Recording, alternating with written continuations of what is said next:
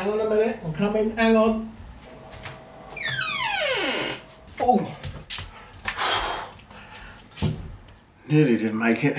There's something curious about this broadcast. This is TGP Nominal. Commence episode now. Ho, ho, ho, ho. Merry Christmas. All systems remain nominal. Hello everybody and welcome to the second part of our TGP Nominal stroke Garbage Pod Christmas crossover. If you've just joined us from the first half, welcome. It's going to be a little bit different than what you've just listened to, but entertaining nonetheless. We've got some great stuff lined up for you on the show, including interviews, and towards the end of the show, we've even got a festive treat for you. Hopefully, if I turn this fader up, should be John Berger. How you doing, sir? We're sorry. You have reached a number that has been disconnected or is no longer in service. Not here. Is this year over yet? Are we almost there? Please tell me we're almost there. I'm so sick and tired of this being March 235th. 236th, 237th. If 2020 was a solid object, it would be the largest, stinkiest mass of cow dung ever dropped. Oh, at least it'll keep the dung beetles happy. Good way to find the positive of it. It makes great fertilizer too, I guess. But, I mean, until that time,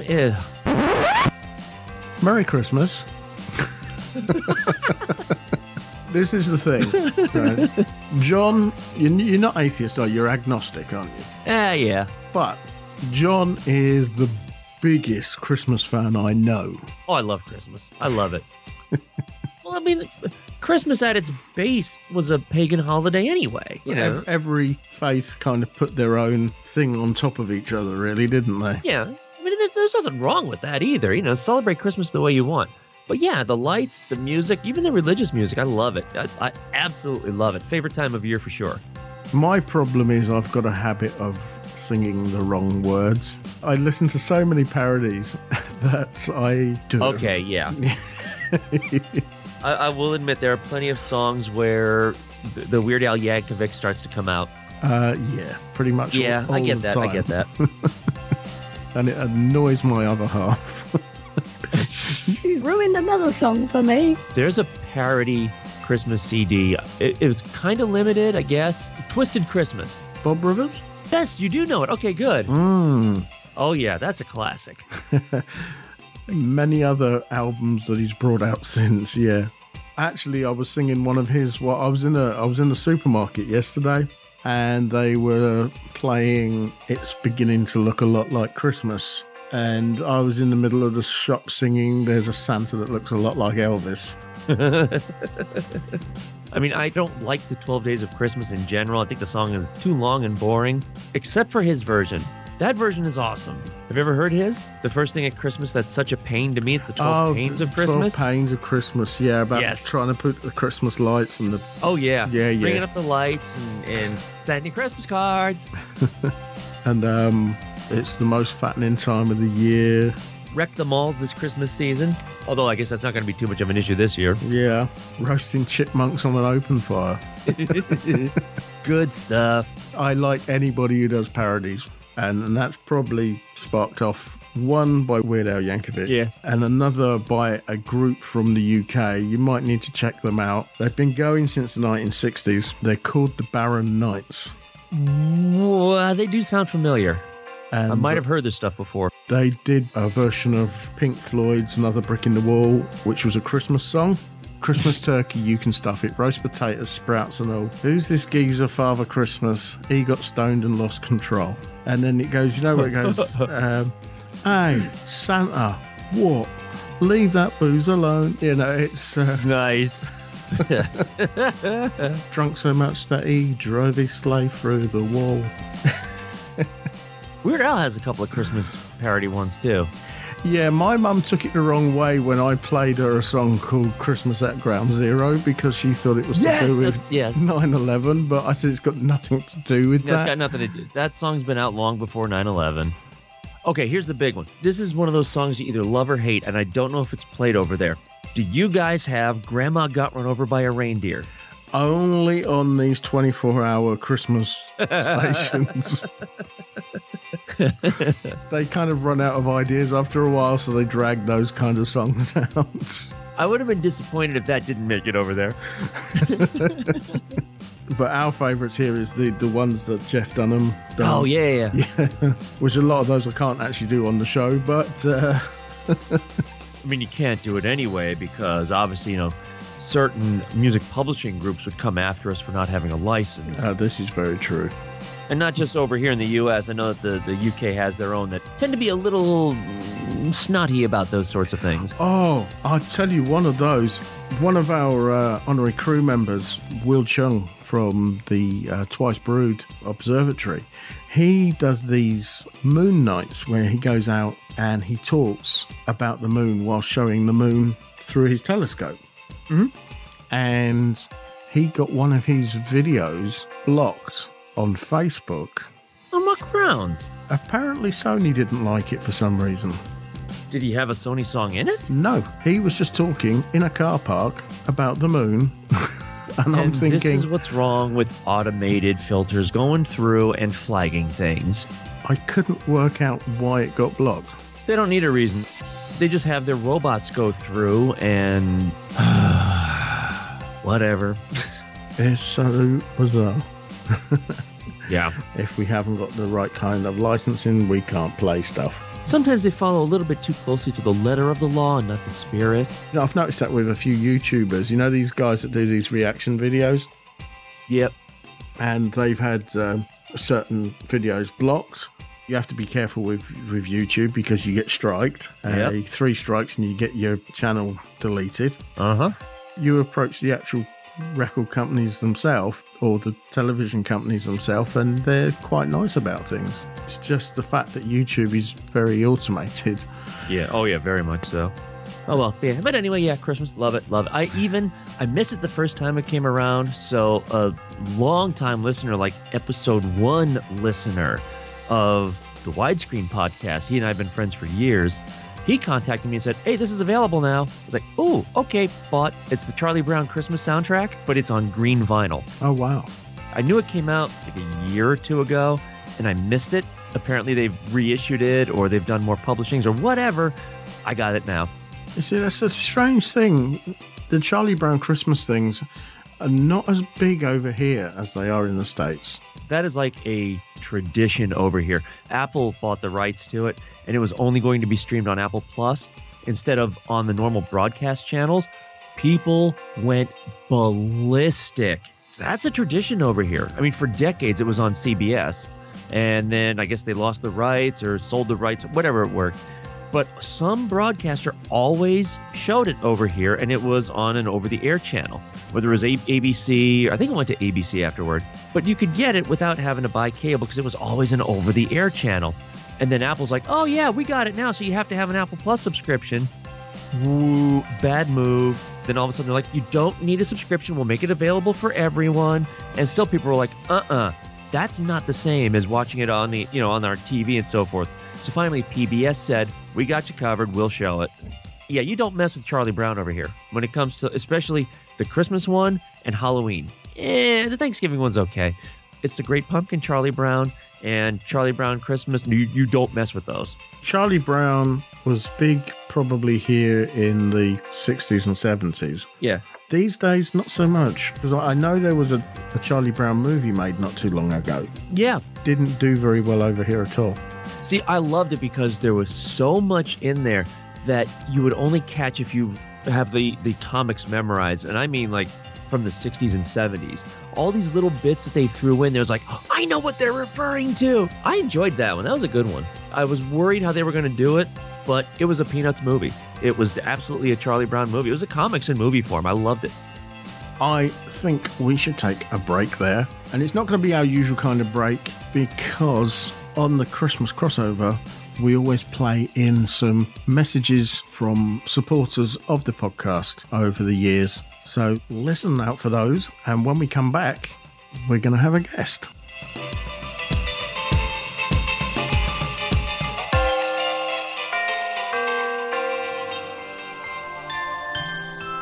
TGP listeners, this is Casper Van Dien. Welcome to the Roughnecks, and Merry Christmas.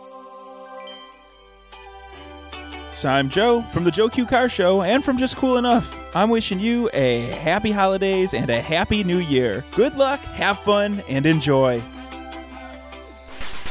This is TGP Nominal. Joining me on the line, I have Damien Carruthers. Now, that name might be familiar with you if you are a regular listener to the Garbage Pod, because Damien actually featured in a previous episode. How you doing, Damien? I'm very well, thank you. How are you doing? Yeah, not too bad. Because you were on the Save Our Stations podcast. Yeah, we did that during the summer, I think. Yeah, towards the end of August. The reason why you've come on the show is that you've got a project that you're working on. Yes. And it ties in quite nicely with TGP Nominal, because TGP Nominal is all about space and science fiction and stuff. Tell us about this project that you're working on. It is a children's space adventure book. It's called The Cheese Miner on the Moon. And premise of the book is that we live in a world where we mine cheese on the moon, and that's run by a giant corporation who send spaceships up to the moon. They mine the cheese on there and send it back down to Earth to sell the cheese, which is kind of a metaphor for, the big oil companies on planet Earth who are devouring planet Earth piece by piece and taking all its natural resources. And the book does carry that strong metaphor that we can't continue as a species to consume in the way we're consuming without consequence. It just feels like we haven't learned our lessons from planet Earth, and we're looking to go up to the moon now, mess with that and kind of drain the moon's resources. And,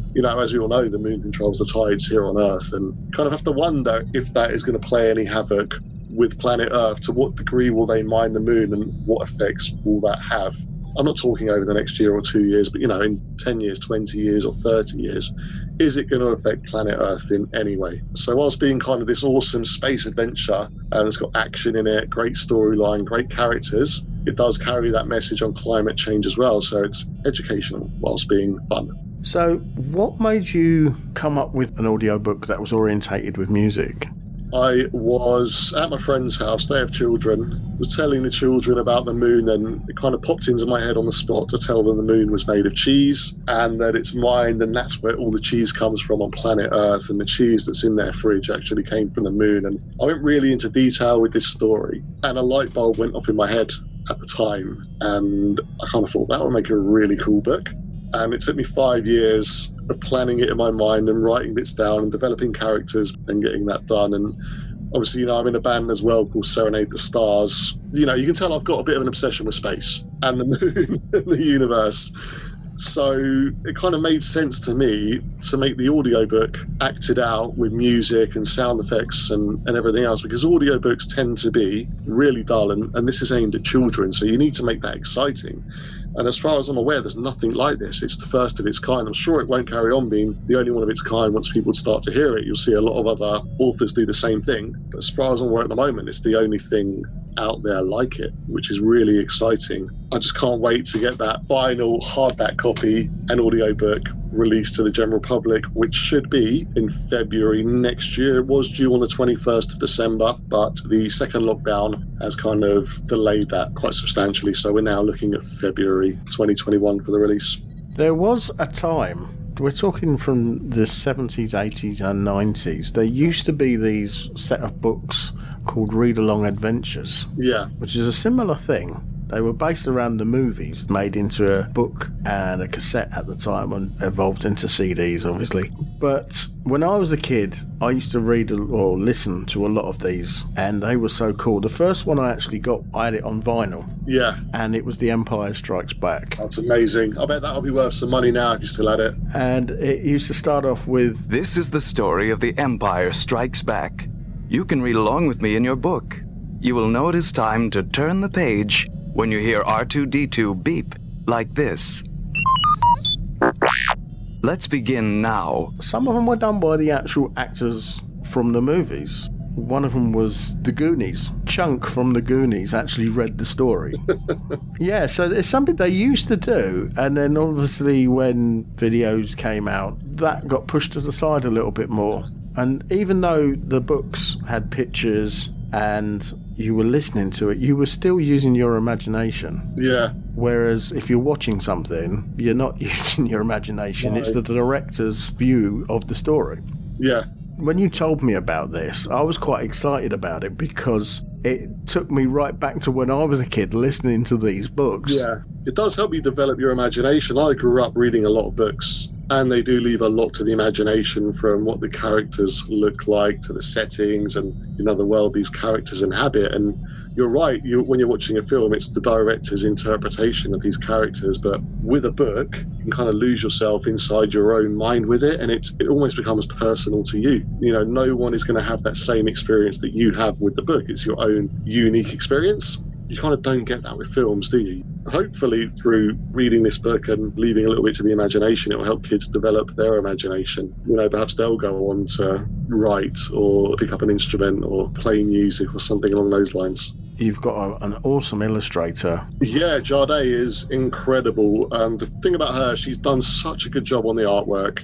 She is registered as severely sight impaired, so technically blind. She uses an iPad to do all her designs. She works relentlessly on it. She's had a lot of health problems this year. She's been in and out of hospital, but she just got her head down and didn't complain and got everything finished. And her talent is amazing. Her attitude has been brilliant with it, and her persistence of having all these problems but just not complaining and getting on with it is inspirational, and a lot of people could take a leaf out of her book and, follow her lead with it and kind of not complain so much and just get on with it and do stuff, because she's had it harder than so many people I know, and she hasn't let it get to her. She's just done everything she was supposed to do and done an amazing job at doing it. And I can't wait to get to work on the next book, the sequel to this, with her, because we've learned so much from the first one. I know the second one's going to be a lot better and a lot more streamlined, and I'm excited to see what illustration she comes up with for the next one. That's in the plans then, to come up with a second book? The plan is for a trilogy. As you know, everything that's a trilogy usually ends up amazing. Kind of basing that from my love of Star Wars. You look at Star Wars, originally that was a trilogy. There's a lot of good things that are trilogies. I think 3 is kind of a special number, and that is the plan with the Cheesemonger on the Moon. There are going to be 3 books. There may be spin-offs, but with that set of characters and that particular storyline, it will be a trilogy. So tell us about some of the characters, if you're able to. The main character is a guy called Nash, and I based Nash on the fictional person that I would have loved to have been. I grew up in a little village called Snettisham. I mentioned Snettisham in the book. It's where the character grew up. He grew up wanting to be a pilot and fly into space, which is what I wanted to do. And Nash lives in a universe where that's all possible for him. And he goes on this amazing space adventure. And I'm kind of living out a childhood fantasy through the book with this character. So he's your kind of main character. We've got another guy called Walter James, who is, I don't want to say like your Donald Trump kind of character. He owns the mining company that mined the moon cheese. Very rich, has a lot of money, and he is kind of your oil company baron, taking everything he can. He doesn't care about the damage it does. He just cares about making money. There's others I can't really talk about, other characters, without giving too much away. But there's a lot of character development going, and you do see them grow from the beginning of the book to the end of the book, which is really cool, and I hope sends a message out there as well. You've very kindly sent us a clip from the book. Yes. So lead us into that. So the clip I have sent is actually the opening of the book. It's the first thing you'll hear with the audio book. The reason for that, if I included too much dialogue, it would give away a major spoiler in the book, which I don't want to do. I want that to come as a surprise. So whilst it may not be the most exciting part of the book, I want to leave that element of surprise within the book, which is why you've got the first part of the book. And it gives you an idea of how it will work and how it will sound, and kind of sets up the story. Hi, my name is Nash, and I'm so excited that you have signed up to join me on this amazing adventure. So strap yourselves in and get ready for blast off. 10, 9, 8, 7, 6, 5, 4, 3, 2, 1. Chapter 1. Nash is a cheese miner. Not just any ordinary cheese miner. He's the best cheese miner on the moon. Every day, Nash wakes up in the morning and spends the next 8 hours mining the best cheese the moon has to offer. To find the most delicious cheese on the moon, you have to go all the way to the dark side of the moon. Nash knows where all the best places to mine cheese is, and he always brings back the very best cheese. Where would be the best place to get hold of the book? So we wanted to keep it kind of very niche and avoid the main retailers like Amazon and kind of all the big shops. So at the moment, it's available strictly from the book's website. So if you Google The Cheese Miner on the Moon, the first thing that will come up is the website for the book. You can go on that website, click the order button. The book is $9.99, and that's for the hardback. If you want the audio book, I think it's about £4. And there is an ebook version as well, which I think is about £4. Just go directly onto the website. The book will be out towards the end of Feb, and that's when you'll be getting your deliveries of the book. So not only can you own an amazing children's adventure book, which carries a strong metaphor for climate change, you're also supporting an independent author, and it will help create the next book as well. So the funds we get from that book are going to go towards creating the next book and kind of soaking up some of the costs from the first book. So please do have a look at the website and get your order in. The first 1,000 copies are limited edition books. They will all be numbered and signed. So it's kind of a piece of history you're getting there as well. It's going to be very unique. And we're only doing that with the first 1,000 copies. Everything after that will be standard edition. This day and age where everything seems to be owned by big corporations, the little independent people need a voice, and that's where podcasts like myself come into it, because that's what we want to do, supporting and promoting stuff that you probably wouldn't hear about. Yeah. Your input to the show is going to be our output, and hopefully you're going to get some sales from it. I hope so. I mean, we're denying ourselves so many works of art by not supporting these independent artists and buying from the bigger chains. You know, put your money into independent authors, because one of those books that you buy or one of those pieces of music or films that you buy are going to be an absolute work of art, you know, and continue to support that and put your money into independent creatives, let's say, then it encourages that and, you know, find you get something quite special. Absolutely. Another piece of audio that you've sent us is the theme tune to the book. Yeah, it's called Land on Our Own Moon by my band, which is Serenade the Stars. It's kind of based on the idea that I grew up loving movies. I still do love movies. I watch films non-stop. And going back to the 80s, which was when I was a kid, movies had great soundtracks back then. They'd often come with a theme song, and that song would be huge, and you associate that song with the film. And I wanted to do the same thing with the book, and the audio book is to have a theme song for that, which I've tried to make as kind of catchy and child-friendly as possible, and hopefully we've achieved that. But that kind of goes back towards making the audio book as related to a film as I could get it without actually being a film. You know, I'd love to do a film one day, some kind of animation with the book, but at the moment it's a book and an audio book, and it's heavily influenced by films I grew up watching. Eyes up, and to the stars we'll fly. Away from here, we'll disappear from sight. Let's leave this town and follow the sky into the horizon. Your hand in mine. Gonna land on our own moon. The stars are calling. We'll build ourselves a home. You're beautiful. And I'm gonna hold you in my arms. I'll hold you in my heart. Gonna land on our own moon. Gonna land on our own moon. Yeah. Rise up. This ship's about to blow. No air, no care. To the moon we got to go. I cannot breathe without you. I cannot leave without you. We gotta get away from here. We won't come down. Gonna land on our own moon. The stars are calling. We'll build ourselves a home. You're beautiful. Gonna hold you in my arms. I'll hold you in my heart. Gonna land on our own moon.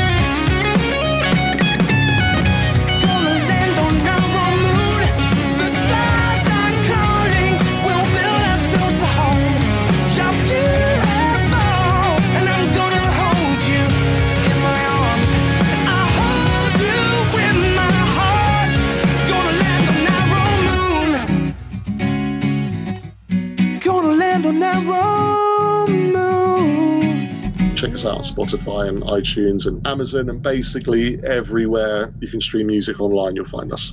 So, Damien, it's been an absolute pleasure having you on the show talking about this project because, as I say, I am pretty excited about this. So am I. Can't wait. I'll be sure to send you a copy in the post. That'll be so cool. 3 things definitely caught my attention. I mean, it's great that he's doing that. Another play on the whole moon is made of cheese, but as soon as he said that, I had no choice. I was forced to look over to the right side of my desk and look at my Wallace and Gromit alarm clock. As soon as he was talking about the moon and cheese, I was like, okay. So cracking cheese, Gromit. Cracking. I had to. That was just impulsive. That song is my kind of jam. I thought it might be. That was just straight up pop rock. Loved it. Serenade the Stars are a really good group. Actually, towards the end of the show, we're going to be playing another track that Damien has sent us, but not from Serenade the Stars. It's from his new band, and he sent it to me today, which is awesome. You are aware that Empire Strikes Back read-along book? I've got it, and it's the original from 1980 on a 7-inch record. I still have it as well, yeah. You still have it too? Yeah. I was wondering where you got the audio from it. Actually, if you go on to Google and look up Read Along Adventures, there is a website dedicated to the old books, and they've even made them into these things where you can turn the page and it plays each page as you turn it. As long as they don't get hit with any kind of copyright violation. I mean, there's no money to be lost on it for sure. And I have some that the guy, well, I'm assuming it's a he, that they haven't got. There you go. So I'm going to contact them and see if they're interested in the ones that I've got. Because I've got ones that are not just read-along adventures. I have got one which I love and I play it to death. It's the story of Gremlins, read by Tom Baker. Gremlins is in the movie? Yep. Read by Tom Baker. And it's Tom Baker? Why? Yeah, I don't know. I think he loved the movie. No, maybe. Tom Baker is such a good storyteller. But even when the old man was out of sight, he could still hear the mogwai's gentle chirping floating towards him on the cool night breeze. Because he's got such a rich voice. The weird thing is, some of the ones that I have shouldn't be really made into kids' audiobooks.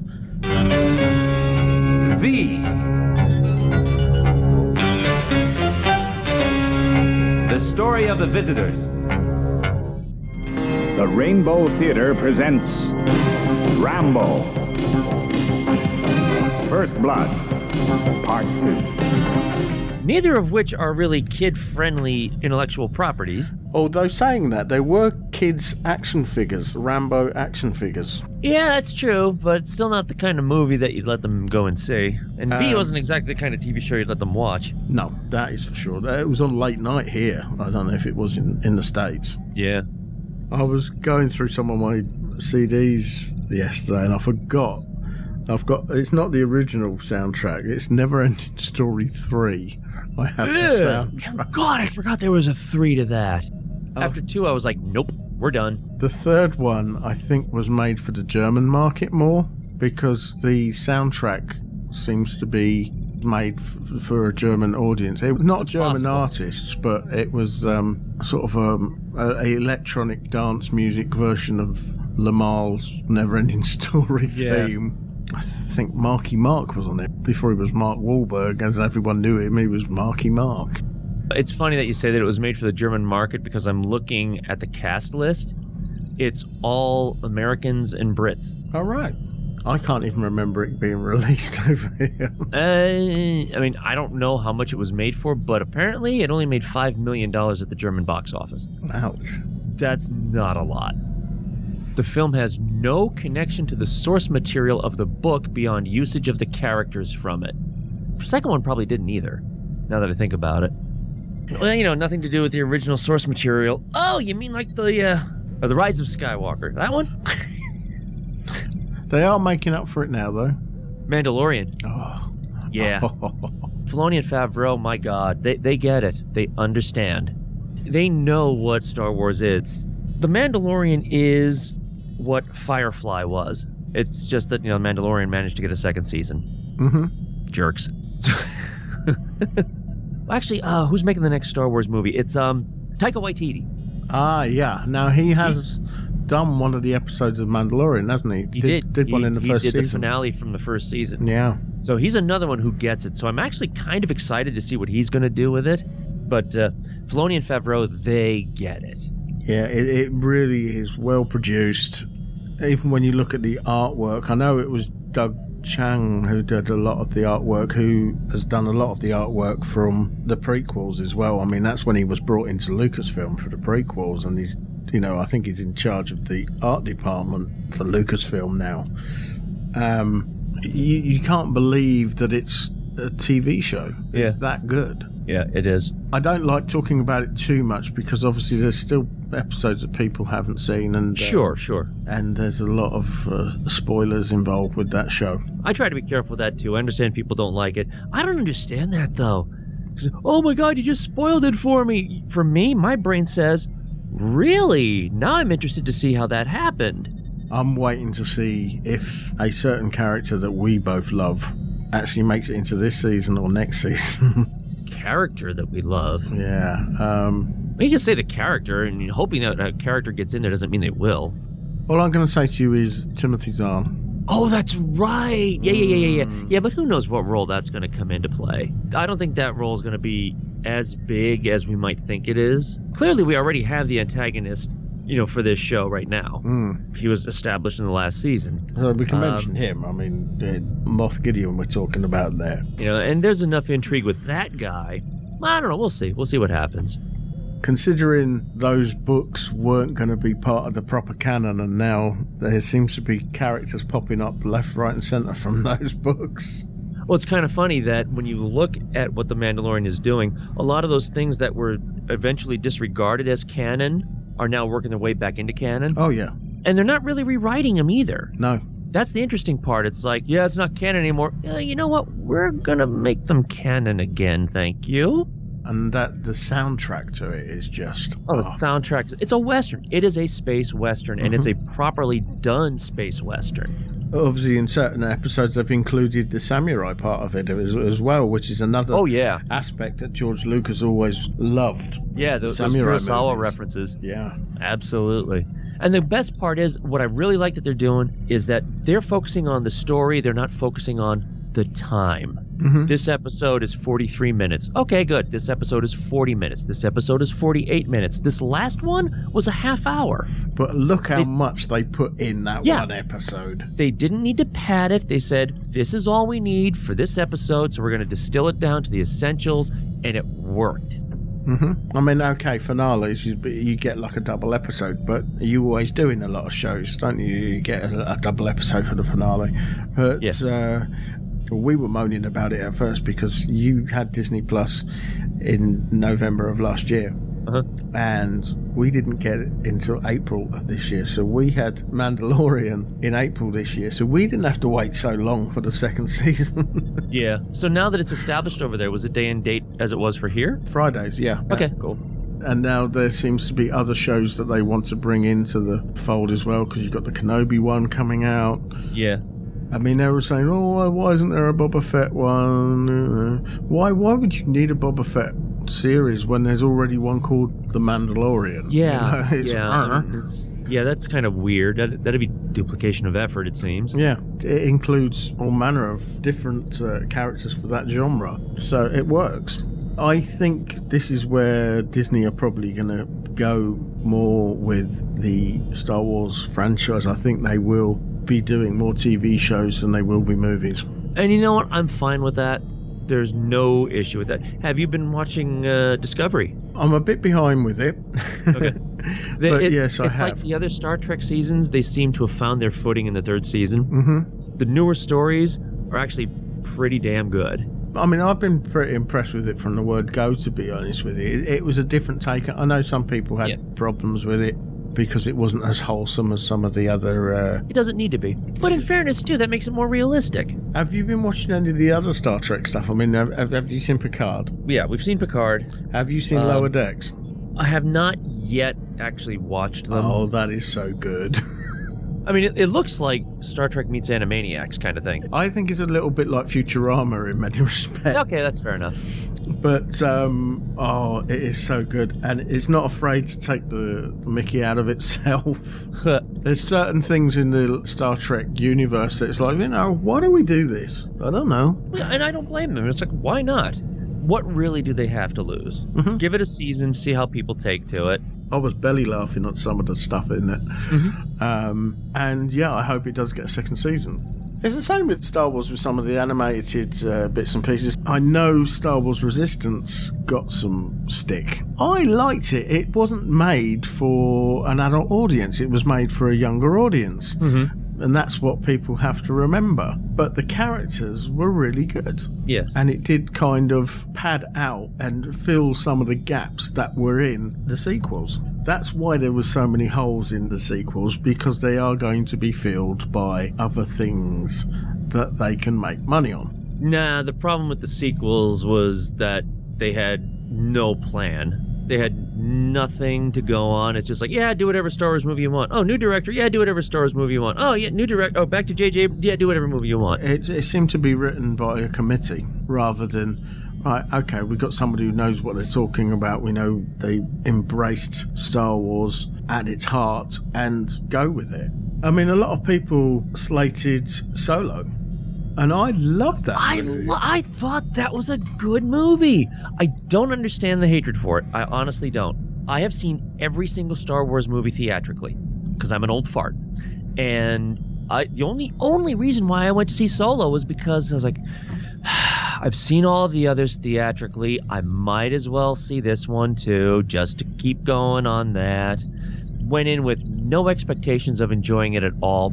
And I walked out of that movie theater thinking, that movie was a damn good movie. It was well paced, lots of action. The characters were actually good, and oh god, I forgot his name, the guy who played Lando. Donald Glover. Donald Glover, yeah. Freaking nailed it. He was Billy D. Williams' younger form. Mm-hmm. He absolutely nailed that character.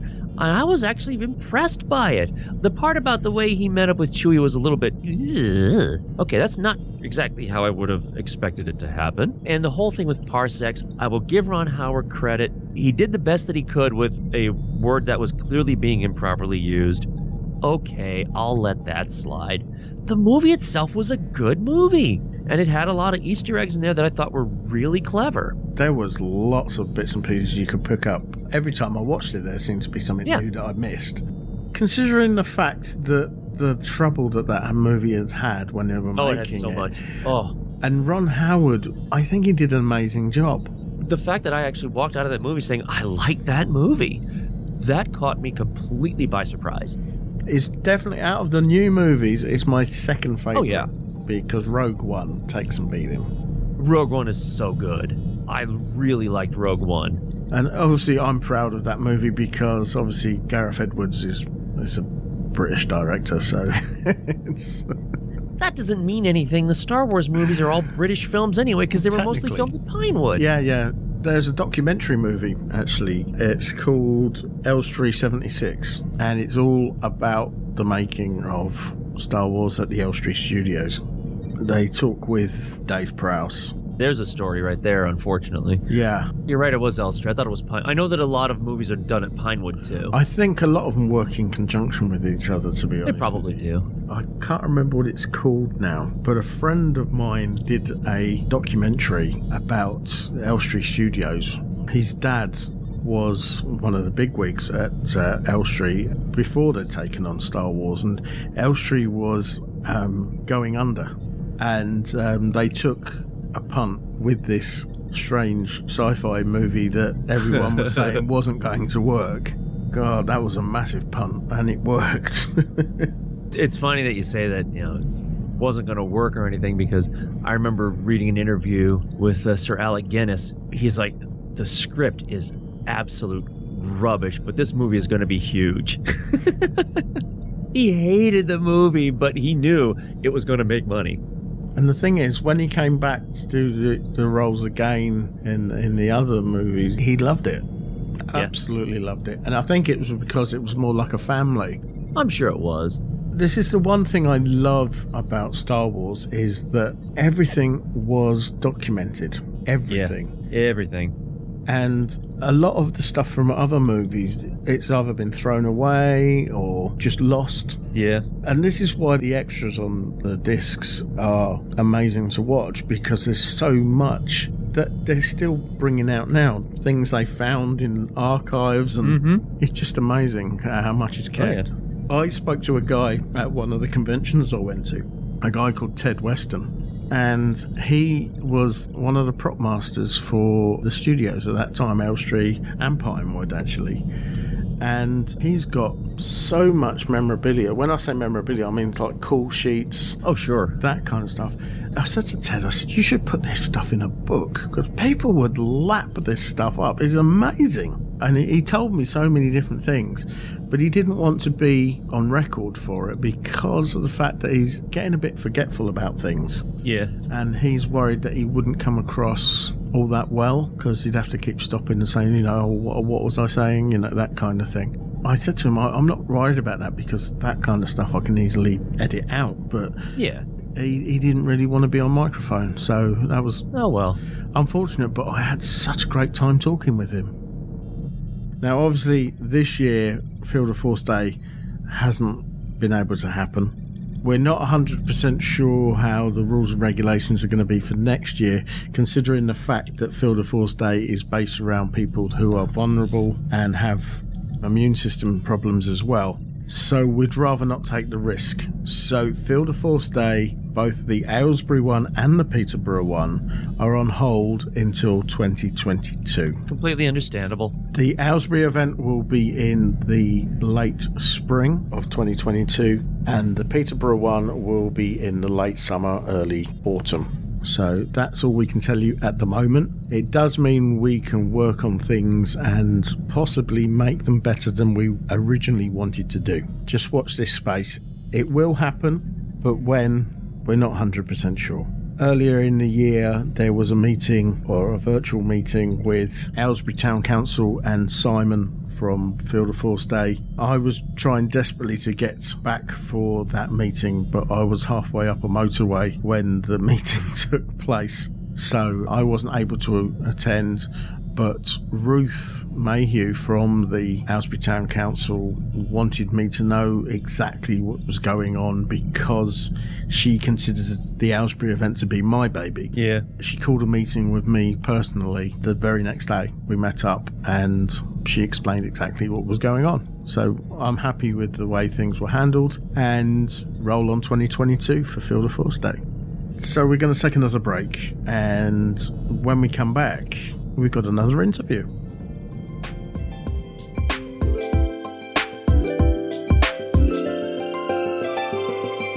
Happy holidays to all the listeners of TGP Nominal. This is Richard Garriott. I'm an honorary crew member. I'm an astronaut. I flew on Soyuz TMA-13 to the ISS in 2008.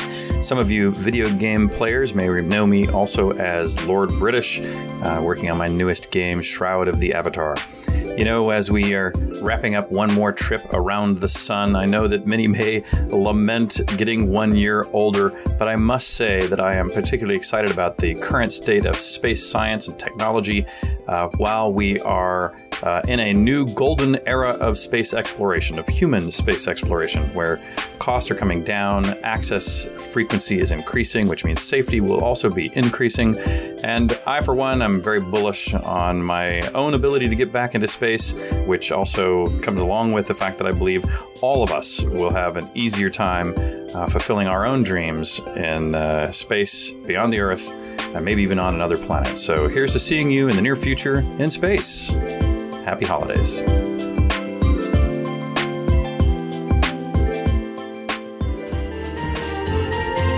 Hello, this is Chris Lintott, and I want to say Merry Christmas to all the TGP Nominal listeners out there.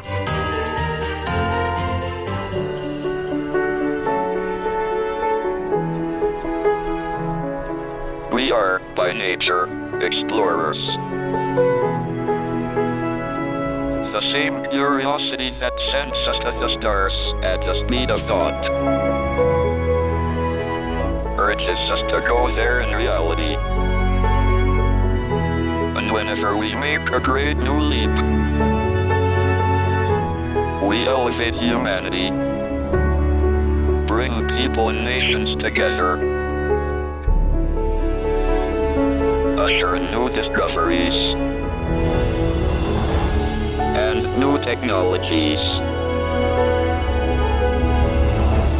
So remember to look up at the stars and not down at your feet.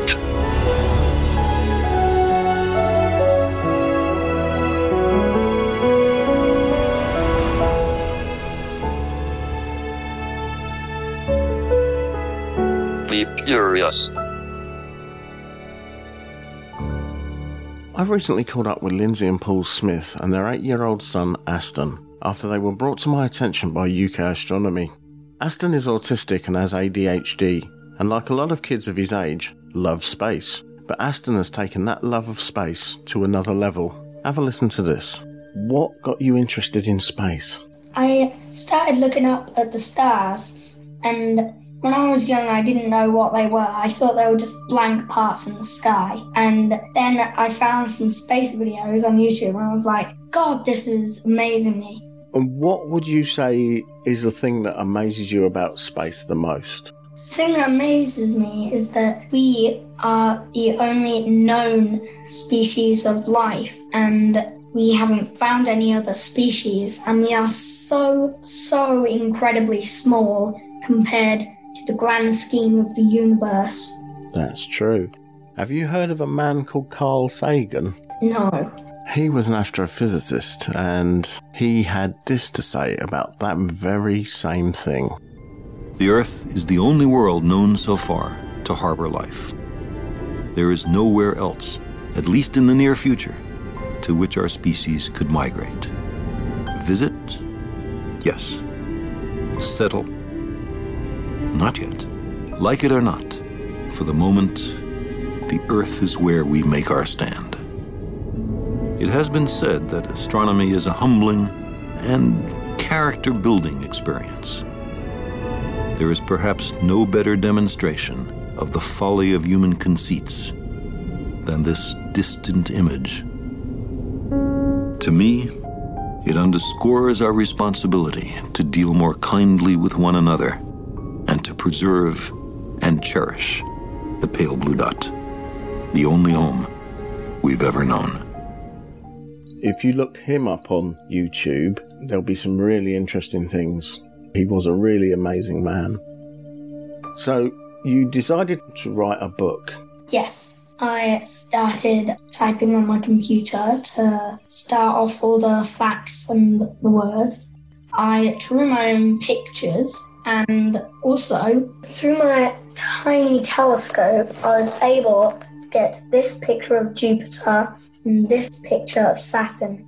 And you managed to get that picture of Saturn with the little telescope? Yes, but my dad used his phone to zoom it in. And another thing, I think the lens on the end of my telescope is about 6 centimetres. I'd say the length, about 23 centimetres. And the lens where I look through with my eyes, I'd say it's about 10 millimetres. That's quite small to come up with something quite detailed like that. That's really good. And it's not even meant to look at the stars, is it? It's my old grandpa's bird-watching telescope. It's surprising what you can find with smaller equipment. I don't know if you can see these. My binoculars have got a magnification of 10 and they've got a 50mm lens. These are quite basic, but these are really good for looking out there. I think I have very, very similar binoculars, but my binoculars have a small compass on it. Alright, so you know where to look. Yeah, and also I can change the direction of the compass on it using magnets, because the Earth is basically a giant magnet, because the mantle in the Earth's core is spinning around, which creates a magnetic field, and also the Earth rotating creates its magnetic field. That's right. Lindsay and Paul went on to tell me a little bit more about how Aston's book called The Solar System came about. During lockdown, wasn't it? He was bored, and Paul said to him, why don't you put down all the facts that you know loads about space, why don't you write it down? So he started typing it out, and it then sort of became why don't you write a book? So initially his motivation was really, really high. He was on it all the time, which was really unusual for Aston because he doesn't really focus on much for a long period of time. But with this, he was really focused. He put the thoughts down that were in his head. They had no structure to them. They were all over the place, which is sort of the way his brain is, isn't it? It doesn't flow naturally. Obviously, if he's going to put something down in a book, we wanted to check that what he was writing down was accurate. So obviously he had to check what he'd written. So he was doing his fact checking. And then he wanted to draw pictures. So he didn't want the book just all photos and things like that. So he drew the planets, the asteroid belt, Mars, Earth and the moon. And they were fantastic. It's also got some pictures that he got through his telescope. Paul's a graphic designer, so it just seemed to make sense really for Paul to do the layout of the book. And it just became what it is. And we initially just thought, we'll get 30 printed, because my mum and dad will want one, his grandma's will want one, all of that. But I put something on Facebook on my own page, and it kind of snowballed. And then we had to order another 30, then it was another 50, then it was 100, then it was 200. And we just can't keep it in stock, which we never anticipated. We've had a waiting list of about 120 people, and the books arrived this morning, so we're doing another 120 orders to get out, and we're blown away. We're absolutely blown away by it, and we're so proud of him that he's been able to do it. I'm completely new to this, and I hadn't even thought of all the astronomy side of things when I was trying to sell the book for Aston. The astronomy community have been absolutely incredible. His book's gone international. We've made sales in USA, Switzerland, Ireland, and that's because of the astronomy community. They've been sharing it, they've been posting about it. It's just been phenomenal, the response. And when Aston got a big lump of money and we told him, this is how much money you've made, he literally could not speak. And that, I've never seen Aston speechless. He had to go and hide in a dark room for a few minutes, seriously, because he was just overwhelmed. He never expected it would be this big. And we've loved as parents just watching his enthusiasm and the people telling him, he's brilliant. And we've just seen him grow in confidence. It's been lovely. And is this the first thing that he's really latched onto and gone with? He's loved space from about a year or 2 years old. There's a picture of him in his book, and he must be 4 there. Yeah. Looking up through his granddad's telescope, and that's all the equipment that he's got. It's just a bird-watching telescope that his granddad gave him, and he's just utilised that, and it's been fantastic for looking at the moon and Saturn and Jupiter. But he's just got a little bit frustrated that he can't see any more of the deep sky objects. We've had people offering to buy him a telescope. We've had people offering to do crowdfunding. Just amazing. Blown away. Amazing. Yeah. All the facts and figures that Aston talks about during this chat are straight out of what he calls his space-based brain. They're not written down, he is not reading them, and I was completely blown away by Aston's knowledge at such a young age. What do you want to do when you grow up? I want to be an astronaut and an astrophysicist. Do you like physics then? Yes. There's a bit in your book about physics. Do you want to read that bit that you like about physics? I love the laws of physics right now because without it, my chair would float around and I wouldn't be able to keep it down on the ground, even if I put 1 trillion tons of weight on it, because there would be no gravity. That's brilliant. What is your favourite thing to look at in the sky? I'd say the Andromeda Galaxy, which when I look straight up through my small grandpa's bird-watching telescope, I can see a small, very faint smudge. And when I look on my pad into this app called Star Chart that shows you all the stars and the galaxies, I see the Andromeda Galaxy. I've asked for Christmas to get a more powerful telescope so that I can get more detail on the Andromeda Galaxy. Oh wow, that would be good, wouldn't it? Yep. See what Santa brings you. Now, the Andromeda Galaxy is our nearest neighbour as a galaxy, and that's quite a long way away. It's approximately 2.7 million light years away. And to think that it's that far away, but it's still quite close, and there are thousands of, if not millions of other galaxies out there. So there may be another planet like ours somewhere. I think that would be amazing if we can find another source of life. They are looking. NASA and ESA have sent out probes to find them. We've just got to wait and see. Yeah. Is it just the planets and stars that you're interested in, or are you interested in the rockets and things as well? I'm interested in everything I know about space and everything that I can see. What about like all the probes, space probes that have been sent up by NASA and by Russia? Because you've had New Horizons, which is the one that got the closest to Pluto that any other spacecraft has seen. Now that was amazing because everyone thought that Pluto was just a dead planet. Then they realised that it's got so many different things on there. The mountain ranges, there's ice areas, so it's not a dead planet. It's amazing. I know that it's over 4 billion kilometres away, and also it would take light about 8 hours to come from the Sun to Pluto and back. Yeah, it's quite a long way from the Sun, isn't it? What's it made of? Well, Pluto is mostly made of rock, ice, and it might be made of silica, iron, copper, nickel, xenon, cobalt, carbon, neon. There's a lot on there then. Yeah, probably. And is it round? It is pretty round. And that's the thing. Most things in the cosmos are spherical or round, but there are the odd one or two things that are very odd shaped, like comets and asteroids and things. Do you know why their things are round? Because their gravity in the centre is pulling in from all sides. That gives it a spherical shape. But if it doesn't have enough mass, which means it doesn't have enough gravity, it won't be spherical. We had a little visitor last year before, which was like cigar-shaped, that flew through. And they said it was the first object that was from outside of our solar system that had actually come into our solar system. Moa. That's it. And that's Hawaiian, I believe. It was a Hawaiian name. Yep. Do you know anything else that's got a Hawaiian name? Makemake. What is Makemake? Makemake is another dwarf planet like Pluto that was delisted, and people used to call it the 13th planet. And it has a very, very odd orbit. They're saying that we're going back to the moon. How excited are you for that? Really excited.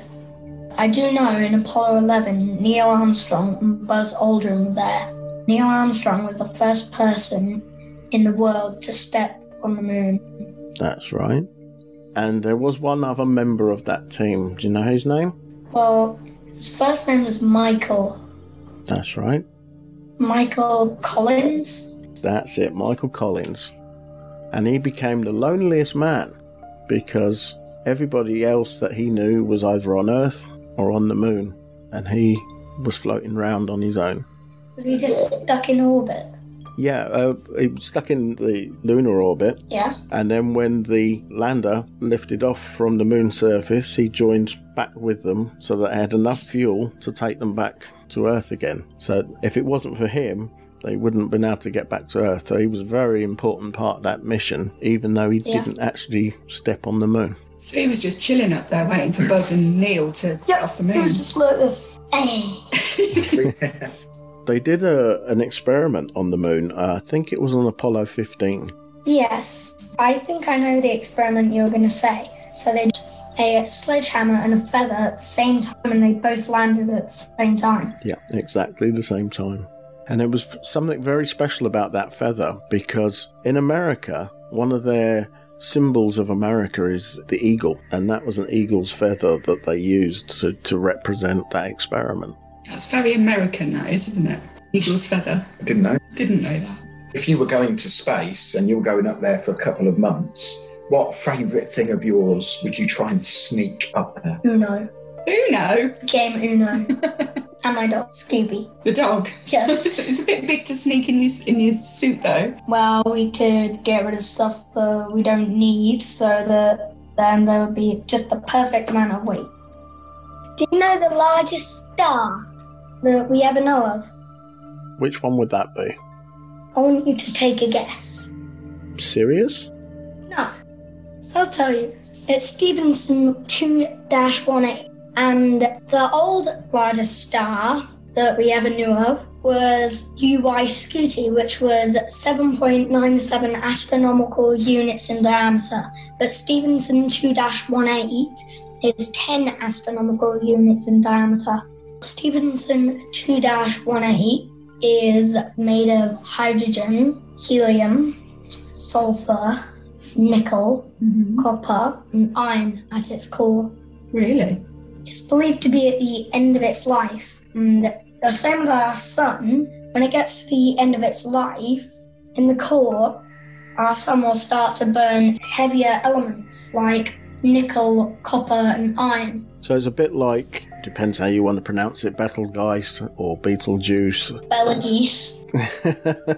So many ways of saying that, but each of them are right. That's coming to the end of its life, and it's getting interesting for astronomers because when that goes into supernova, it's going to be amazing to see. It might be in your lifetime, you might be able to see it. It's going to explode in the next 1 million years, like this other star called Eta Carina, but it's way, way further away. And Betelgeuse's explosion or supernova will probably be visible in the daytime and may last for a month. Really? Yep. That would be so awesome. It would be.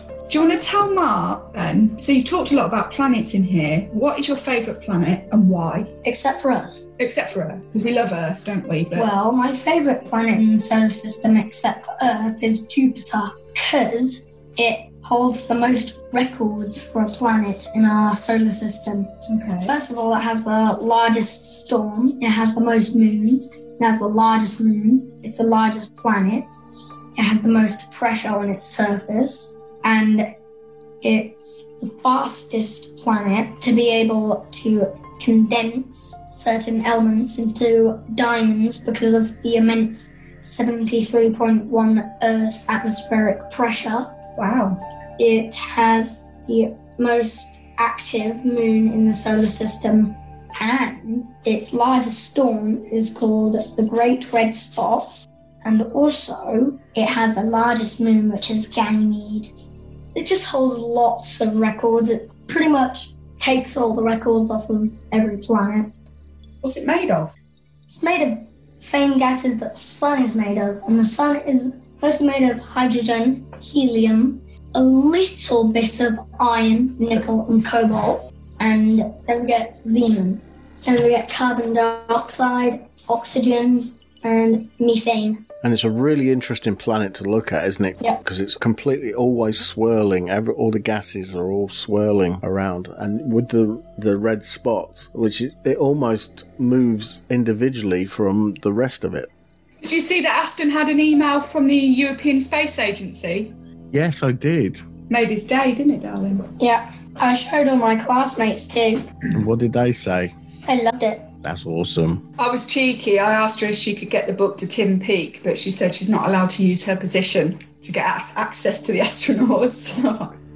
Aston has sold over 500 copies of his solar system book, and with some of the proceeds he wanted to support UK Astronomy with a donation to the charity. When UK Astronomy founder Ross Hockham heard that Aston was appearing on the show, he wanted to surprise Aston by sending him a little message.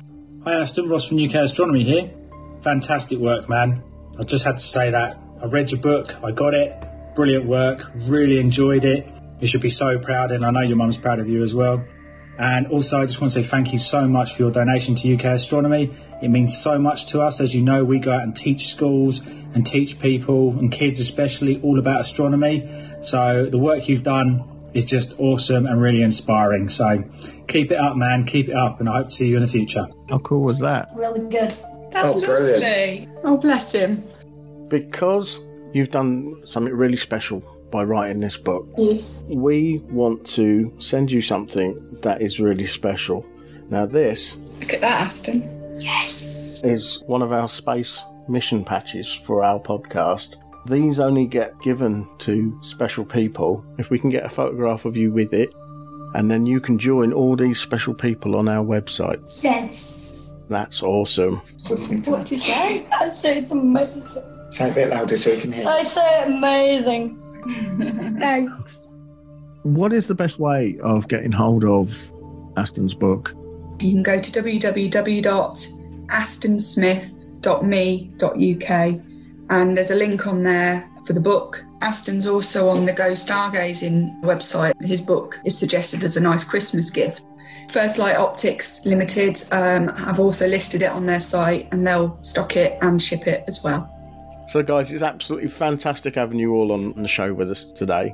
It's been a pleasure. It's been an absolutely wonderful experience. Thank you for inviting us on. It's something that we wanted to promote because it's not every day you come across someone at such a young age that's written a book, especially about space. We're going to try and get his thoughts onto pages again, see if we can get another book. He seems to love it. You were brilliant with him. Aston, you can say goodbye to Mark. Bye, Mark. Take care, Aston. Have a good Christmas. You too. Thanks, Mark. Brilliant. Wow. That's a fountain of knowledge right there. He knew his stuff. He's amazing, isn't he? That's incredible. I was a bit worried that I was going to be made to look stupid. Oh, dude, don't open yourself up to comment like that. You're just going to make it too easy for me. Good for him on that book. Good for him. Yeah, as I say, it's well over 500 copies now, and it's difficult for us to take in, so I can't even imagine what it's like for Aston to try and take it in. Oh, yeah. But what is there to say?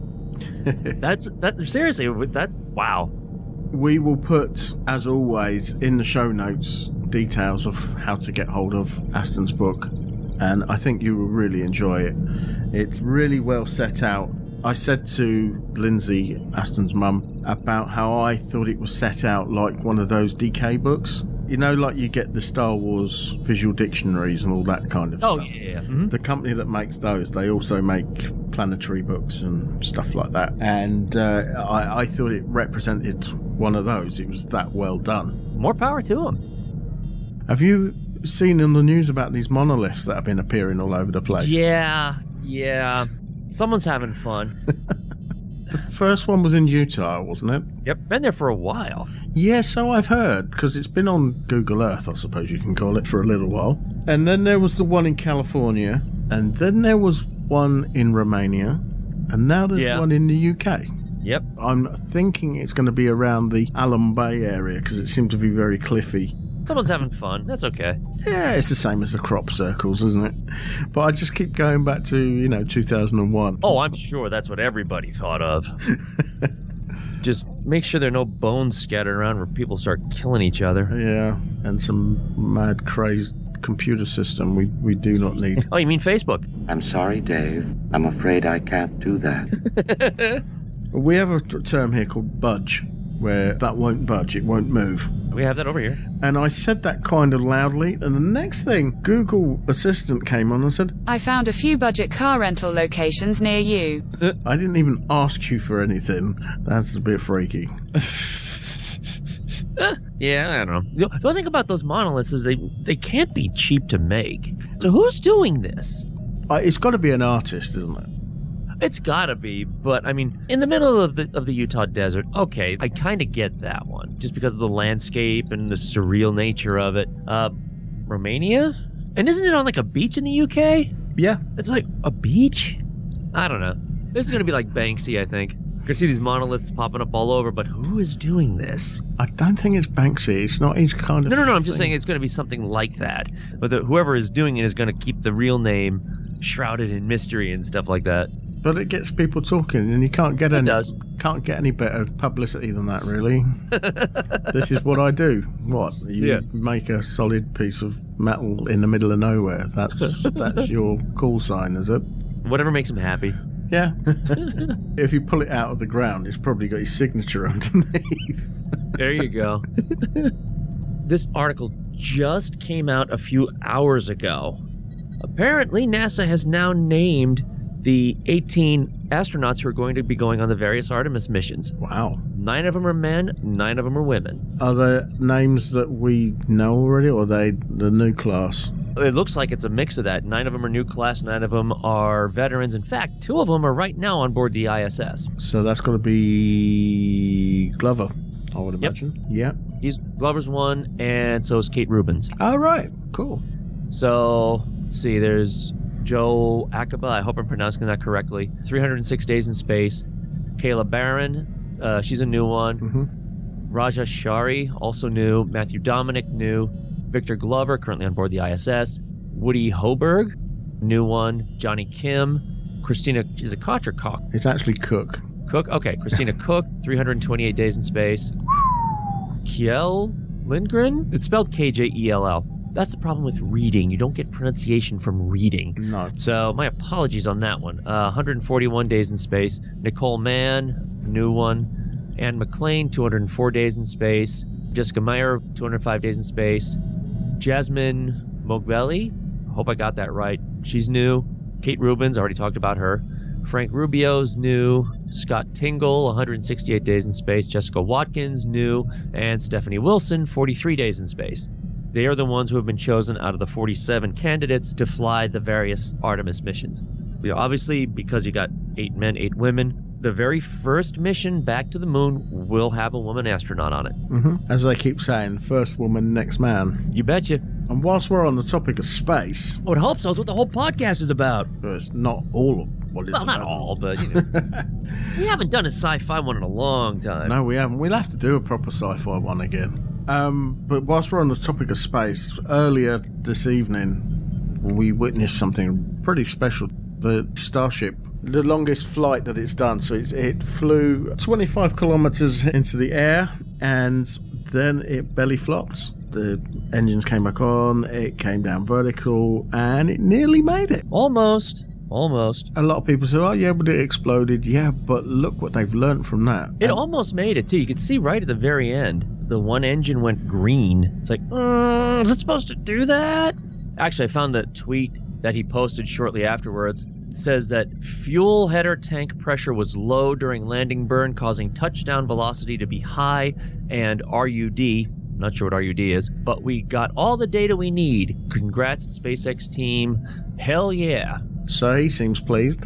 I mean, again, I think he's at the point now where he, especially for these, he kind of expects failure of something. They got all the data they want. They know what the issue was. Okay, so now they're going to go and fix it and try again. But look how quickly it takes them to find the problem. Yeah. I mean, that's not even half an hour they were talking about what they need to do to go forward. I'm sure they're getting so much data back anymore, especially for these experimental systems. They probably knew as it was happening, tank pressure is low. Wait a minute. But it was, it was a gnat's wing away from being... It was really close. That is kind of weird, though, to see it belly flop like that. Yeah, it was weird, and it was so slow coming down. That's probably the reason for the belly flop. Yeah. Wind resistance. But I think they had the wind against them at that point as well, which didn't help. Yeah, I think they're really close now to building something that's going to work first time. Yeah. And that's the way SpaceX works. They have a formula that really does work. Well, that's the way that science works. You experiment, you make mistakes, you learn from the mistakes, and you try again. Not always, but... no, but I mean, in general, it's space, and space is hard. Yep, that seems to be one of our mantras on this on this podcast. There are a lot of people out there that think, how hard can it be? And you just think, you don't know. I mean, you have no idea. Yeah, but you do it so many times, it must be just routine. No. There's always something unexpected. Space, the final frontier.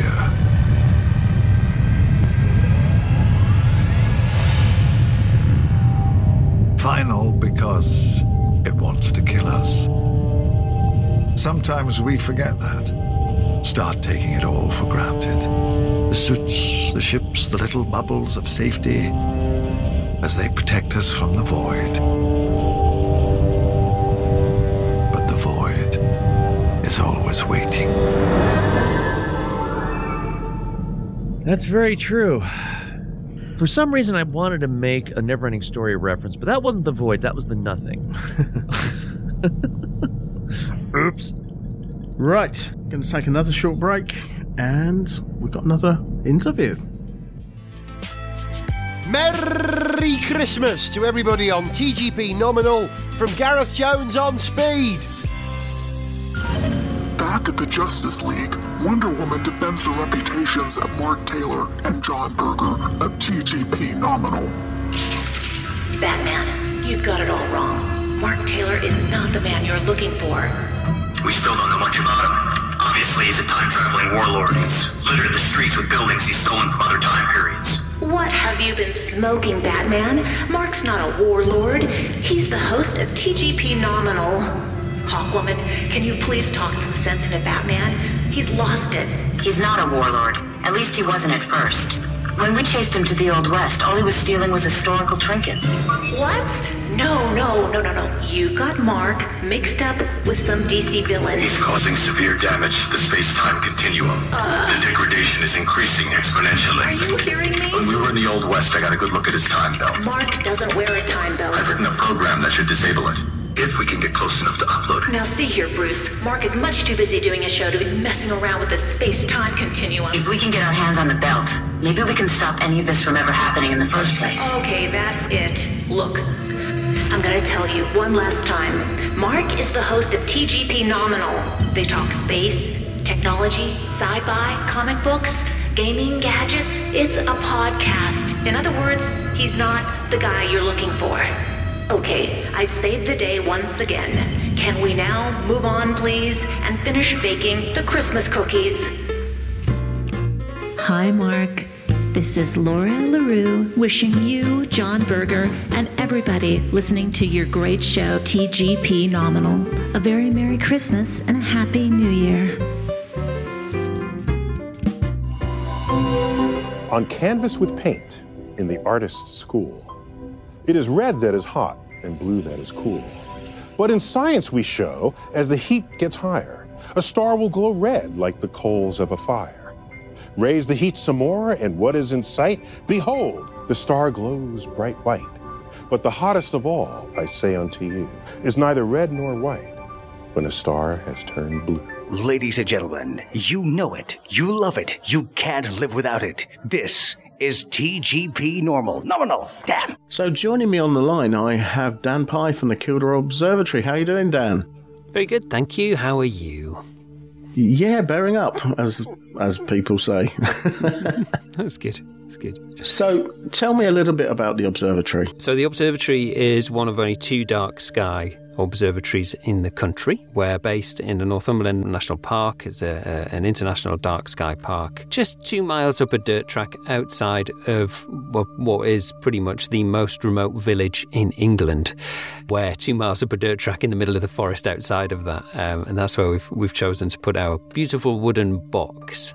It's constructed entirely out of wood, the building, and it kind of looms out of the hillside. It's on these wonderful stilts like a pier raised up out of the forest. It's supposed to symbolise a ship that's sailing off into the night. That was its original architectural vision, if you like. So it's a really quirky, really different, really interesting looking building. It's very different to a lot of other observatories that you might see because we don't have white hemispherical domes. Instead, we've got these square turrets that we hide our telescopes inside of. And inside each of the 2 turrets that we have, both of them at the moment have 16-inch aperture telescopes. We used to have a 20-inch in one of those rooms, but it was on a Dobsonian mount and it was just huge. So you'd have to use ladders to get up to the eyepiece. So we've stopped using that. Instead, we've gone with a 16-inch Ritchie-Cressian that we've got in that room now. We've been there since 2008 and we've grown a huge amount. We started as a small group of amateur astronomers who founded the observatory, who took the vision forward to create a public outreach observatory in the national park, just like every other, I guess, astronomical society across the country. But these guys had a beautiful building and big telescopes under the darkest skies. And since then, we did a couple of events per month to nowadays we do 7 nights a week operation and multiple events per day. We run events from any time in the afternoon through till 2 and 3 o'clock in the morning. The majority of what we do is public outreach at the observatory. Then aside from that, we also have a huge school programme that goes into every school across the North of Tyne district. We're targeted to go into every school across the North of Tyne over the next couple of years. A couple of years ago, we went into schools across the Tees Valley, and we're usually in there 4 to 5 days a week when there's no COVID restrictions, but nowadays we're delivering everything online. We've been developing an online system that'll help us take the Kielder experience beyond the observatory, because we're quite aware of the fact that people would come to the observatory, they would go home, and then that would be it. We had no way of maintaining contact other than obviously through social media, and we had no way of being able to continue that relationship, to nurture that relationship, to go on and maybe seek a career in astronomy or whatever that might be. So we're now working on a platform that enables us to do that, and that mixed with the new augmented reality app that we'll be launching as well should hopefully do that for us. That sounds interesting. And then more recently, we've started construction of a new telescope. Oh, wow. Which is very exciting for us because it's a different style of astronomy to what we're used to. Of course, a lot of what we do is optical-based astronomy. It's looking through the eyepiece, taking images of whatever we're looking at with our kit that we have. Whereas this is a radio telescope. It's a 5-metre radio dish that we're building on site at the observatory as part of the Tanlaw Array. It's funded by the Tanlaw Foundation. And Lord Tanlaw, what he really wants to achieve is he wants to do some research on the sun and some other bits and pieces, which it'll be used for as well. It'll be used as a project which Durham University in particular can tap into and use for their research, but also one that we can use for public outreach as well. Schools across the country will eventually have access to it to be able to collect their own data, if you like, and then we'll teach them how to reduce that data into something easy to understand for them. Wow, sort of a mini Jodrell Bank. Yeah, tiny little baby Jodrell Bank. So that sounds really cool, especially getting the kids involved with the processing of the data and everything. We're definitely going to have some budding astrophysicists. Yeah, I would hope so, yeah. And that's really what we aim to do, is we aim to deliver this Kielder moment, as we call it, the Kielder moment, which inspires people to go on and seek careers in astronomy or physics or relevant subjects, and or just carry it on as a hobby. You know, if they leave the observatory and they start to contribute to Zooniverse data, great. If they leave the observatory and they start taking beautiful astrophotography, amazing. If they leave the observatory and they just want to share the night sky with their local community, that's also an incredible thing as well. That's the things that we really strive to inspire people to do. So what's your role at the observatory? So I'm one of the science presenters and also visitor experience lead and site maintenance. So I guess it's my job to make sure that everybody has a good time when they come to the observatory, the quality of events that we run, the structure of the events that we run, the interaction from the minute you experience the observatory, taking you right out the back end and into the continual development of that experience, leading on from that as well. And then making sure that the building doesn't fall down the hillside. Is there a likelihood of that? Officially, I would say no, but there is some days, there's occasional days when it gets so windy that I think the next day I'm going to turn up and it's going to be like a bobsled down the hill, and it's we find it at the bottom. Because as you say, it is a very unusual building. The first time I saw it, I actually thought it was a bird hide. You know, it's that kind of thing, but on a huge scale in comparison. But it is an amazing looking building. It is, yeah, it's incredible. And we've got 2 buildings now. I don't know if you've seen it recently, but in 2018 we built a second building next door to the main building, which is called the Gillian Dickinson Astro Imaging Academy. As opposed to the turrets on the main building, this one has a completely retractable roof, so we can take the roof all the way back, and then we have the zenith above us, which we can image. The other telescopes in the other observatories, we tend to just get people's eye up to the eyepiece, get them looking through the telescope. That's really what we believe in, is getting an eye to an eyepiece.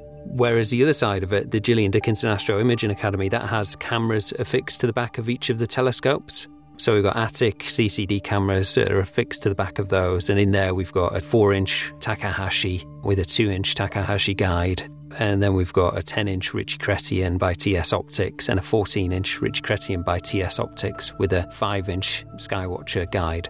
and they're incredible rigs. One has a monochrome Attic CCD attached to the back of it, and the other one has a one-shot colour CCD attached to the back of it. And then the 10-inch RC we tend to use with a DSLR attached to the back of that one as well. To be honest, because a lot of what we do is very much public outreach and delivering events, it leaves us really limited time in order to be able to really get into those telescopes and really produce some incredible images. But we produced some amazing images. For just the short amount of time that we've spent taking the images, have produced incredible results. And so the next 6 months, we've got a plan in place which is going to help us alleviate a little bit more time for people to be able to actually access that kit and do the stuff that we want to do with it, the really good stuff that we want to do with it. And we have some specialists helping us out with that as well. Does the University of Durham have a big collaboration with you? 2 of our trustees are members of staff at the university. We've got Dr. Jürgen Schmoll, who's a world-renowned instrument scientist. We have Dr. Nigel Metcalf as well, who pretty much, I think, created much of the software-based systems that the university runs off and is part of the physics department.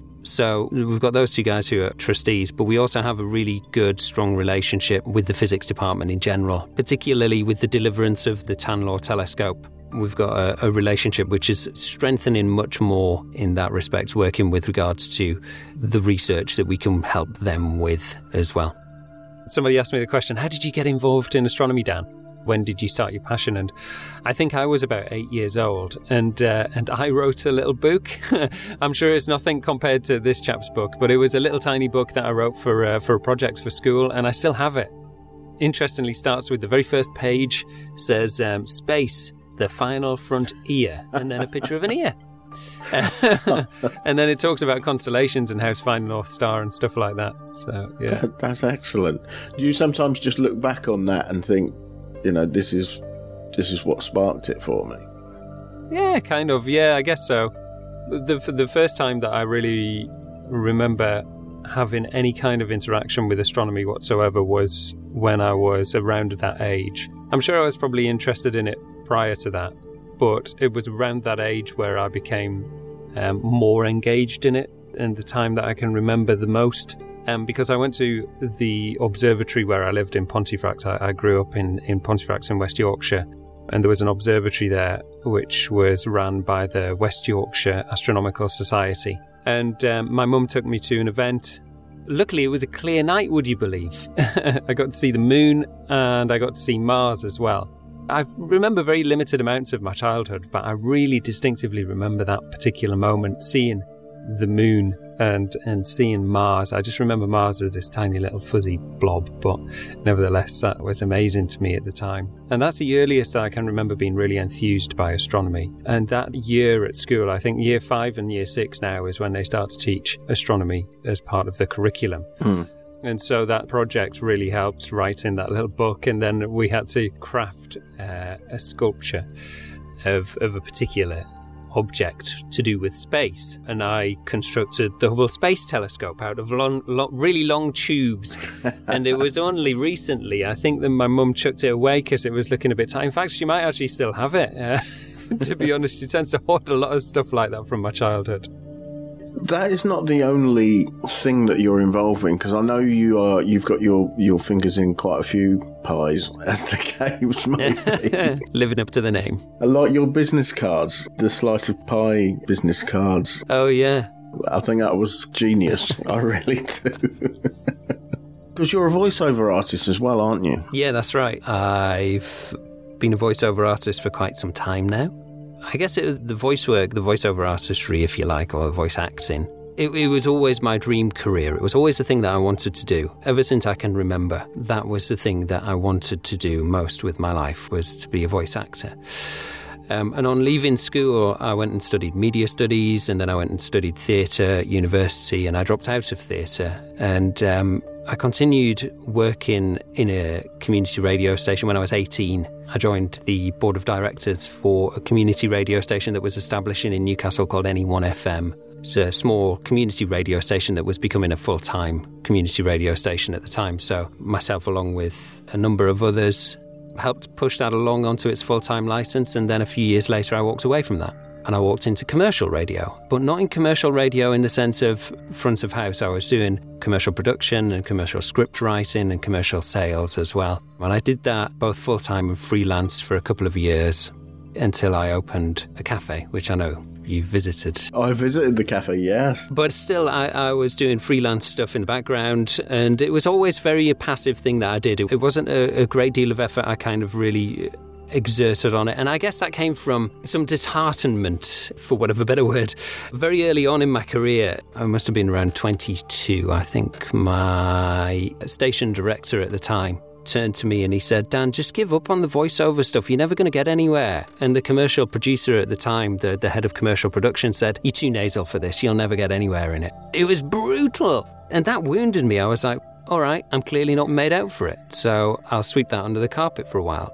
After we'd opened the cafe, we started running small Comic-Con styled events in the Northeast. And they were going very well. We were running one in Durham, which consecutively sold out. And then me, in my infinite madness, thought, well, if we're selling out at this rate, let's make something really big. And so I booked the Stadium of Light. My complete mismanagement, and I put my hands up to this event entirely, my mismanagement, my miscalculation, my desire to grow too big too quickly really damaged the success of that event, and that was the last event that we ran. However, there is a silver lining to that event. Not only did I learn a lot, but one of the guests was Charles Martinet, who voices Super Mario and Luigi and all of those characters associated with the Mario saga, as well as numerous other video games that he has under his belt. I got to spend quite a lot of time with Charles while he was here. He said, well, why did you give up on a dream? Why would a setback like that let you give up on a dream or allow you to give up on a dream? Why did you allow yourself to do that? And I didn't really have an answer to that, to be honest. Everything inside me pointed towards the fact that despite what other people tell you, you should continually fight to achieve a goal. And so I thought, you know what? Yeah, he's right. Maybe I shouldn't give up on that. And it was almost his endorsement, his, Dan, you can do this, in a Mario voice, that got me to reignite that spark. And so I went and bought a microphone and I started to reach out to different producers that I knew from working in radio. And it kind of led from there to today, really. It's gradually ticking along quite nicely, I guess. I've done some things which I'm immensely proud of, but I would still say, by the way, that I am very much at the beginning of my career. This is me still as an infant voice actor. And to be perfectly honest, I think that's the attitude that I'll always kind of adopt anyway, is that I still have so much to learn. I always feel like a baby in whatever I do, that I'm learning things every single day and discovering new things every single day. But I've had the great privilege to be a continuity announcer on Channel 4. I'm one of the national voices of Asda in store. I've done national adverts for HMRC, for Tesco's, for Barclays Premier League, for Dell, for the BBC, and the list kind of is reasonably expansive, I guess. So I've done some amazing things, and I hope to do some more amazing things soon as well. And next year, my very first video game comes out under an EA Origins brand, Zoink. They're releasing a game called Lost in Random, in which I play a number of characters. That's really cool. I've always wanted to play as myself. During the COVID lockdown, the first lockdown, it caught quite a few people out. So people living round London, they'd never set up at home before. They'd had no reason to, because you could just get on the tube, go into London, record your bit and get out again. Whereas like for us who live much further away from London, we've had to work from the spaces that we have and invest the money in building these spaces, these professional recording facilities in our own homes and stuff like that. So then it became almost an opportunity for us to score a little bit more work, which was quite nice. Whereas now a lot of the studios are opening again. We mentioned earlier that I'd visited your cafe. It was probably about 2017, I think it was. I was actually based at a guest house, literally a stone's throw from the cafe. I was at the Pancake Cafe guest house, which is literally right across the road, 100 yards, if that, away from the cafe. So I thought, well, I have to visit whilst I was there. It was a bit of a blow, wasn't it, when that had to close? Yeah, it was. Just to really explain the ethos of the cafe, it seemed very appropriate to name it Dark Matter Cafe as a result of the importance and significance of dark matter to Durham, but also the whole ethos was to really tie a community together, and that to me was what dark matter is this missing ingredient in the universe that brings everything together. So it seemed an appropriate name to use, and that's what we wanted to achieve with the cafe. What we wanted to achieve was we wanted to get people out of their bedrooms, bring them to an environment where they felt comfortable and that they could socialise with other people away from the screen of their Xbox or PlayStation and what have you. And I really wanted to focus on people who had maybe social difficulties, autism, Asperger's, that kind of ilk. I really wanted to focus my attention on being a place where people with social anxieties could come and connect with other people. I think we did a very good job of it. Yeah. And I'm not one for banging my own drum. In fact, I hate it. I shy away from, but I think with dark matter, we've certainly achieved that in great quantities. We saw people who were unable to look at somebody in the eye to then go and run events at the cafe for trading card games or video games. We employed people who were very socially awkward and then flourished into these incredible communicators. We brought people into the cafe who were really in a dark place, in a really isolating time of their lives, and connected them with like-minded individuals to really bring them out of their shell, make them feel comfortable. And to me, the biggest heartbreak of all of the dark matter scenario was having to make the decision to close the doors and take that away from them. It was absolutely the right thing to do, and I'll stick by that today. But at the time, it was the emotional connection to that which made it the most difficult, because we were flooded with a myriad of letters from people in support of what we did and sad about us closing. And some of the letters were particularly hard to read. People who had difficulties, so much so that they were in such a dark place at the time when they came to the cafe that they were considering taking their own lives. But then coming to the cafe made them realise that they weren't on their own, that they had other people around them who would support them and thought like them and showed them some positivity in their life, which was able to almost like, I don't want to say save their life, but almost like bring them back to a sense of modest reality. That for me was one of the most difficult things about closing Dark Matter Cafe. But like I say, it was absolutely the right thing to do. My only regret in it all is that I feel like I've lost touch with that community, and I haven't continued to support that community. And I'd love to think that there was a way to be able to do that. But the nature of operation around the Durham area is incredibly complex, incredibly difficult. And my pockets just weren't deep enough was the ending point, I guess. So fantastic place, and you did some great work there. And I'm glad I actually got to visit it, to be honest, because it felt a great place to be in. I think we were quite fortunate in the very early days to get a good community of kids who would come and regularly visit and support the organisation and support what we did. And they started to really connect with each other. And then you saw this tree of stuff start to take place, and this whole community started to come together. And it was a phenomenal thing to witness over a longer period of time. And I guess a lot of that comes with making that environment a very special place for them and making them feel onerous over that environment. So what we did with the theming of the place was to make it as immersive as possible for them, to try and take them away from the realities of life into this Aladdin's cave, if you like, of stuff where they could feel comfortable surrounded by things that they were familiar with and that they loved and that they had passion for. And I think that really helped, because if you'd have taken that and just stripped away all of the theming, I think it possibly would have been a different scenario. But to make it that themed environment, I think really helped with the connections that people were making with each other. Now, because of what you achieved there and the fact that you'd been on the show before and now what you're doing with the communities through Kilda, I wanted to induct you as one of our honorary crew members. Oh, that's very nice of you. I'm going to do this virtually, but I'm also going to send it to you. What we do for our honorary crew members is we present you with one of our mission patches. Oh, wow. That's incredible. I love that. And all we ask in return is when you receive it, if you could take a photograph of yourself with it, so that we can put you on our honorary crew member wall. Absolutely, yeah. That's amazing. I love a patch, I have a bag which is absolutely covered in patches. I've got a complete patch obsession. I always wanted to have my own mission patch and making the podcast, I thought, do you know what this is missing? A mission patch. Absolutely. So there they are. Amazing. That's incredible. That'd be great if you would be one of our honorary crew members. Of course, I would be honoured. Thank you. So, Dan, it's been absolutely fabulous having you on the show today. Thank you very much for having me. It's lovely to talk to you. It's always nice to talk about things that I've done throughout my career. I don't get asked that often, so it's always really nice.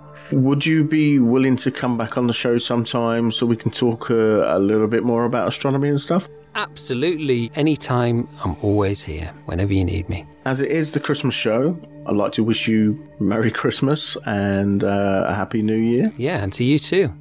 To just take something like that and build a community, that you can't just go and do that. You know, it takes a special kind of person to be able to do that. And because he's done that and he's been involved with the Comic-Cons, I think I really need to talk with him about things to do with Field of Force Day, I think. Yeah, absolutely. Definitely bring him on board for that.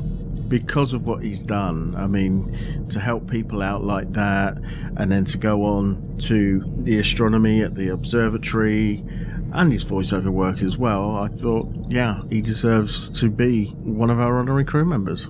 Yeah, well, no problem with that at all. You do love handing those out, dude. I haven't had a chance this year. Hello, science lovers. It's Steph Evs of The Stimulus. I hope you and your loved ones have a wonderful holiday and a Happy New Year. Hi there, it's Ross from UK Astronomy. Just wanted to wish you all a very Merry Christmas, a Happy New Year, and hopefully a new year of clear skies. Hi, this is Zach Galligan, and you're listening to the TGP podcast. Merry Christmas, everybody. So we're coming to the end of the show. As it's the Christmas show, I thought what we need is a little bit of cheer.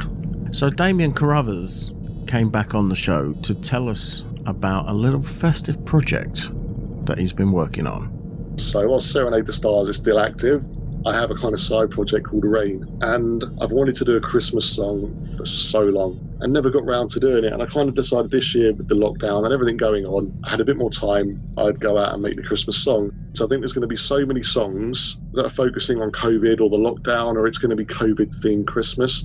We wanted to do something that took people away from that and reminded them of, you know, the magic of Christmas and what Christmas is about, and had that traditional Christmas feel. And this is what we have produced, which we're about to hear. It's that time of year. Fairy tale of New York is on repeat. Naughty elf is waiting on the shelf.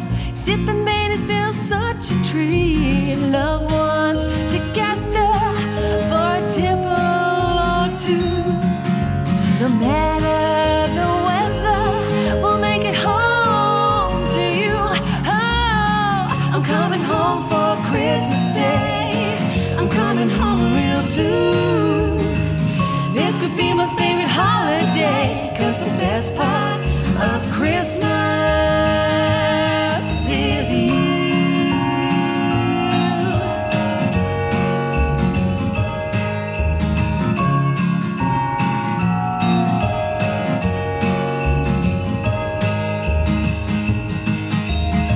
Stockings on the fireplace, we can watch the snow, mince pies and bargain buys, kissing you under the mistletoe. Loved ones together for a tipple or two. No matter the weather, we'll make it home to you. Oh, I'm coming home for Christmas Day. I'm coming home real soon. This could be my favorite holiday, 'cause the best part of Christmas is you. Ooh, it's you.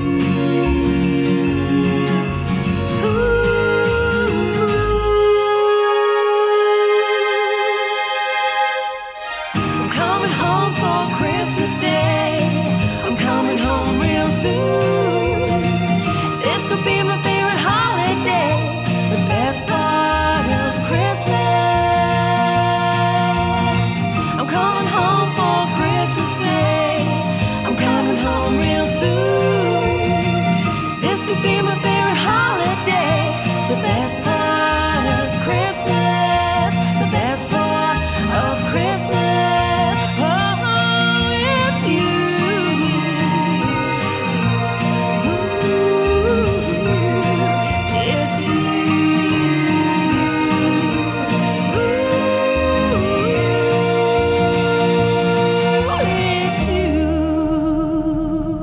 So that was Rain with The Best Thing About Christmas Is You.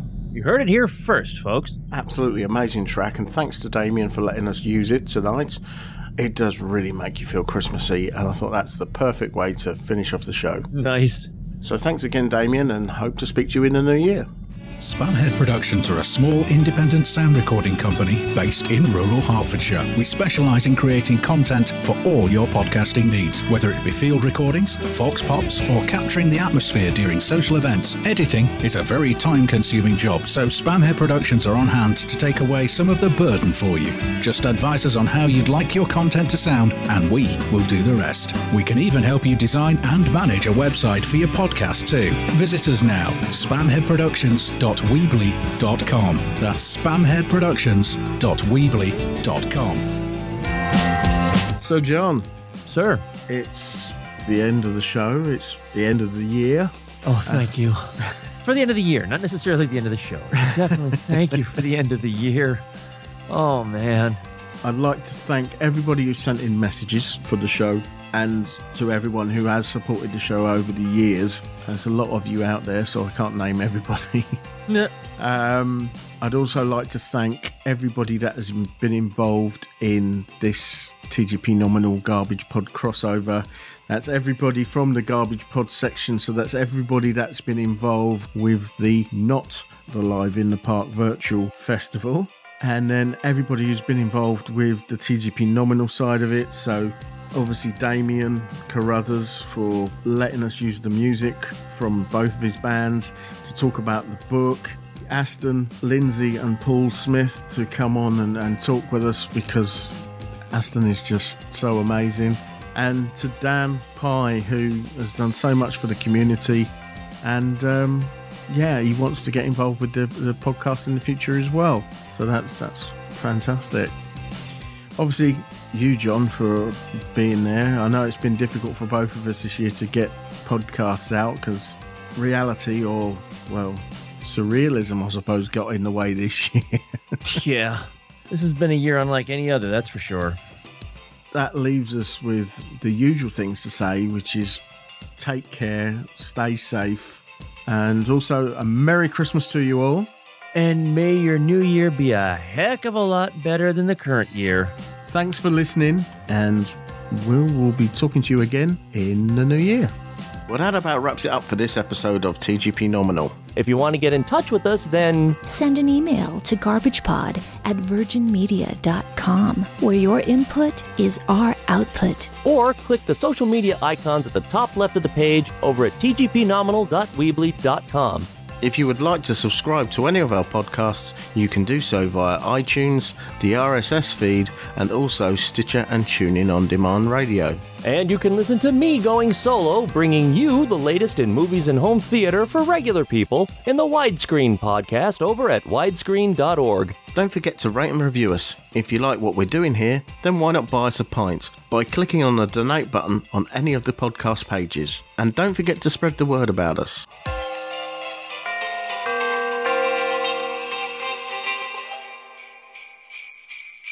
Ho, ho, ho, toodles. Ho, ho.